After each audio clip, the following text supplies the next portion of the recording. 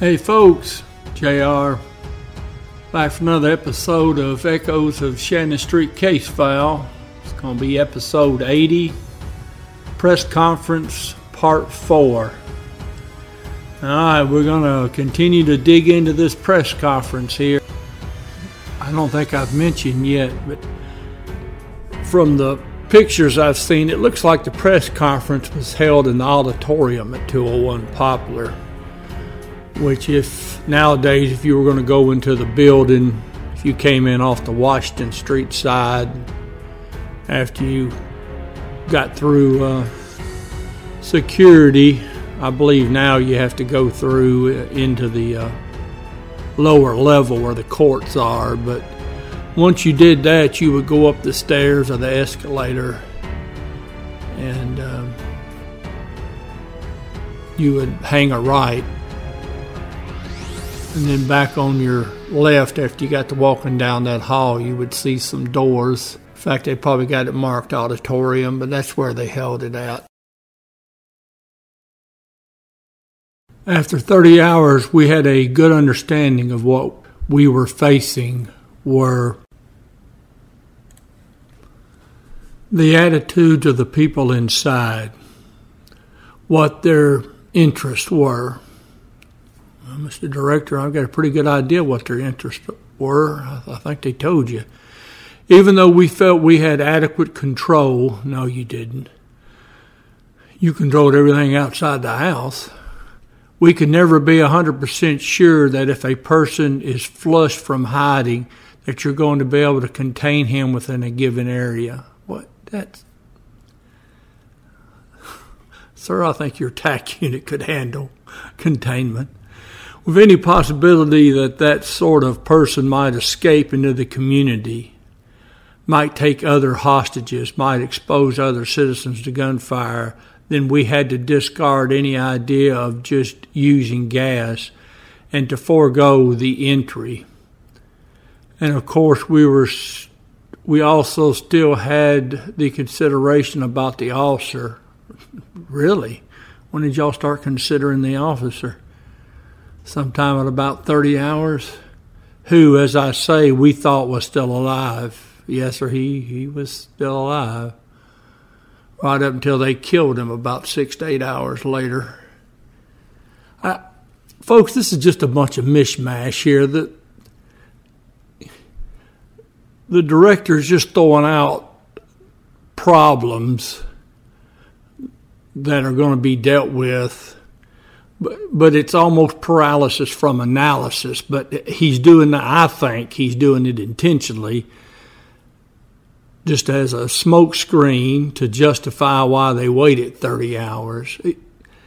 The first thing the TAC unit did when they came in, they relieved the uniform patrol officers who already had a perimeter set up, an inner and outer perimeter set up. TAC unit just came in and took over the inner perimeter. That's all they did, for the express purpose of keeping any kind of a push out, an escape into the community. That's just ridiculous. We knew that if we just put gas in, if he was still alive, he would not survive. Well, you don't know that, sir. So you're going to tell me you're going to wait till he dies before you put gas in? We thought about the danger of gas itself to any people in the house, including the officer that might already be injured. Particularly if they had a respiratory injury, the effects of the gas would be fatal. See, that's just more. Let's just make something up, or let's think of the worst possibilities to justify not going in. Remember, paramount importance, responsibility number one is the protection, the saving of the hostage, just like it was at St. Jude, like it is in any situation anywhere in the country, then or now. It's preservation of life of the hostage first. All other considerations regarding hostage takers is so far down the list that it doesn't even count. Also at that point, we had not been able to withdraw water service from the house. Of course, the availability of water would enable the occupants of the house to withstand to some degree the effects of the gas. You see that he's constantly doing this. And if you want to know what he was telling the command staff when they were taking their votes, this is exactly what he was telling them. He was giving them all the reason in the world and the justification to vote, no, let's don't go in. All except the chief over special ops, who we've already mentioned, continuously voted to go in. Let's go in. That's all he's doing. The director is just telling you exactly what he told the chiefs to get them to vote to not go in, to just sit there on their hands and let Bobby Hester get beaten to death. So at that point, as I stated before, ultimately it was my decision. Sure it was, sir.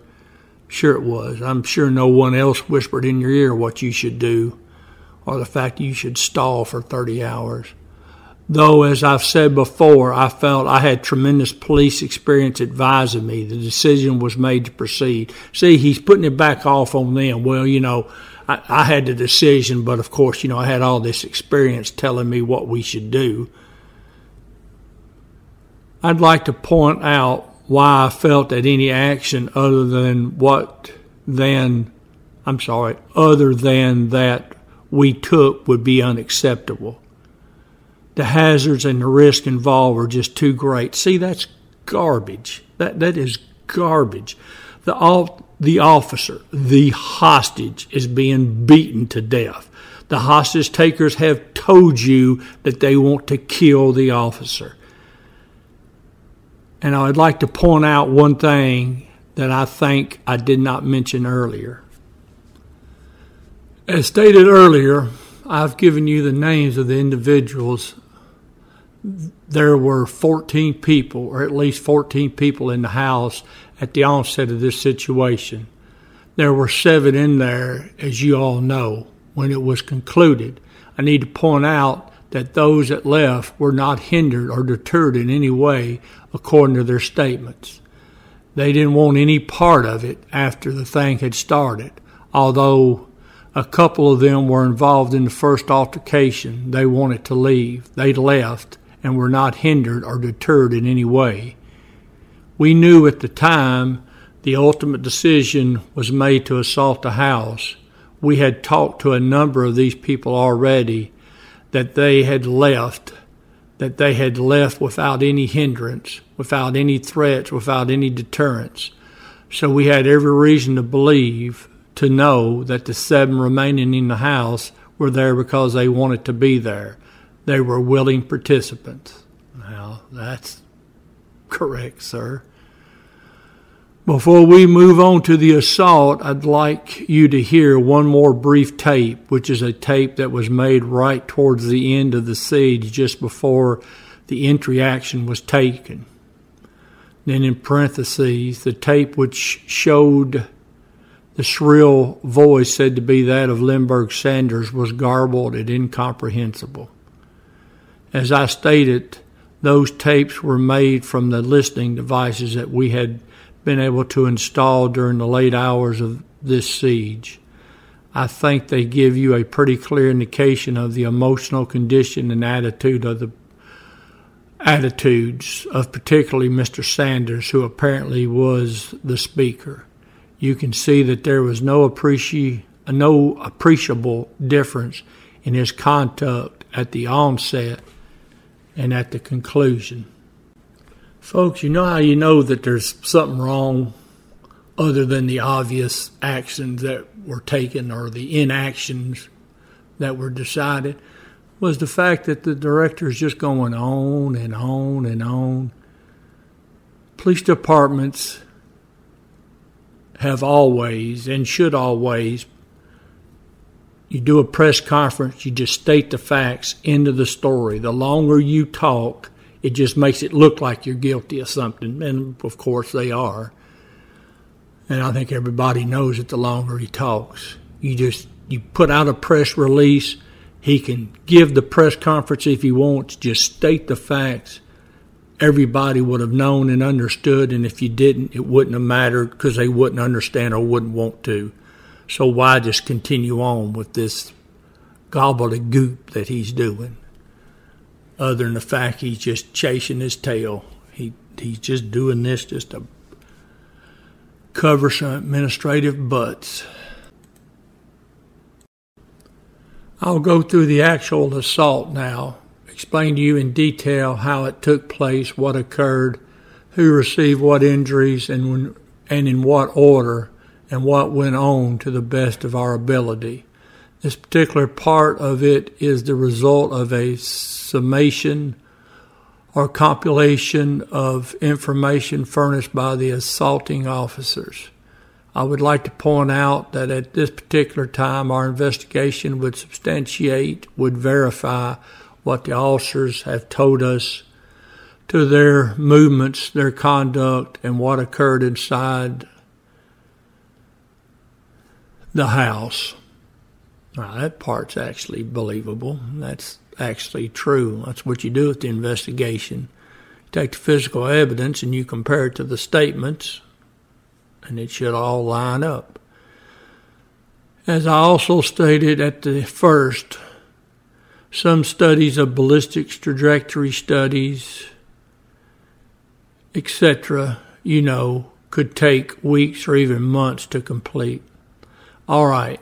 At 3:05 a.m., after some period of time of preparation, the actual order of entry was given. At that particular time, some 35 rounds of ferret tear gas was fired into the residence, along with other types of ordnance, some we refer to as flashbangs, ordnance, that are simply devices that create a loud noise and create a flash effect. The only purpose is they are designed simply to confuse or disorient anyone that happens to be in the immediate area. Although that disorientation is very short-lived, it would be similar to a very loud firecracker going off close to you. It has no injury effect. The first entry was made at 3:06 a.m. by officers R.O. Watson, C.R. Summers, Don Rutherford, Kenny McNair, Dave Hubbard, and H.A. Ray. From this point on, I'll generally just use their last names. First entry is made through the rear door by officers Watson, Summers, Rutherford, and McNair. As they entered the rear door, they received fire from somewhere up in this area, indicating the kitchen. Just several rounds, we don't know the exact location. Somewhere up in this area, they received fire. These 4 officers immediately fanned out in this area, and he's indicating the den. As they start to move, they receive fire again, and at that point, Officer Watson, Summers, and Rutherford returned fire directed towards the front of the house. At that particular point, we don't know whether anyone is injured or not. We don't know who the gunman is at that particular point, but fire is returned. The first 2 advancing officers are Officer Watson and Summers, who advance into this den area. Incidentally, I should have pointed this out earlier. This is not a scale drawing. This room, indicating the middle bedroom on the west side of the house, is the focus of the attention. All right, folks, it's going to wrap up this episode here. Nice to hear the director actually quoting some facts.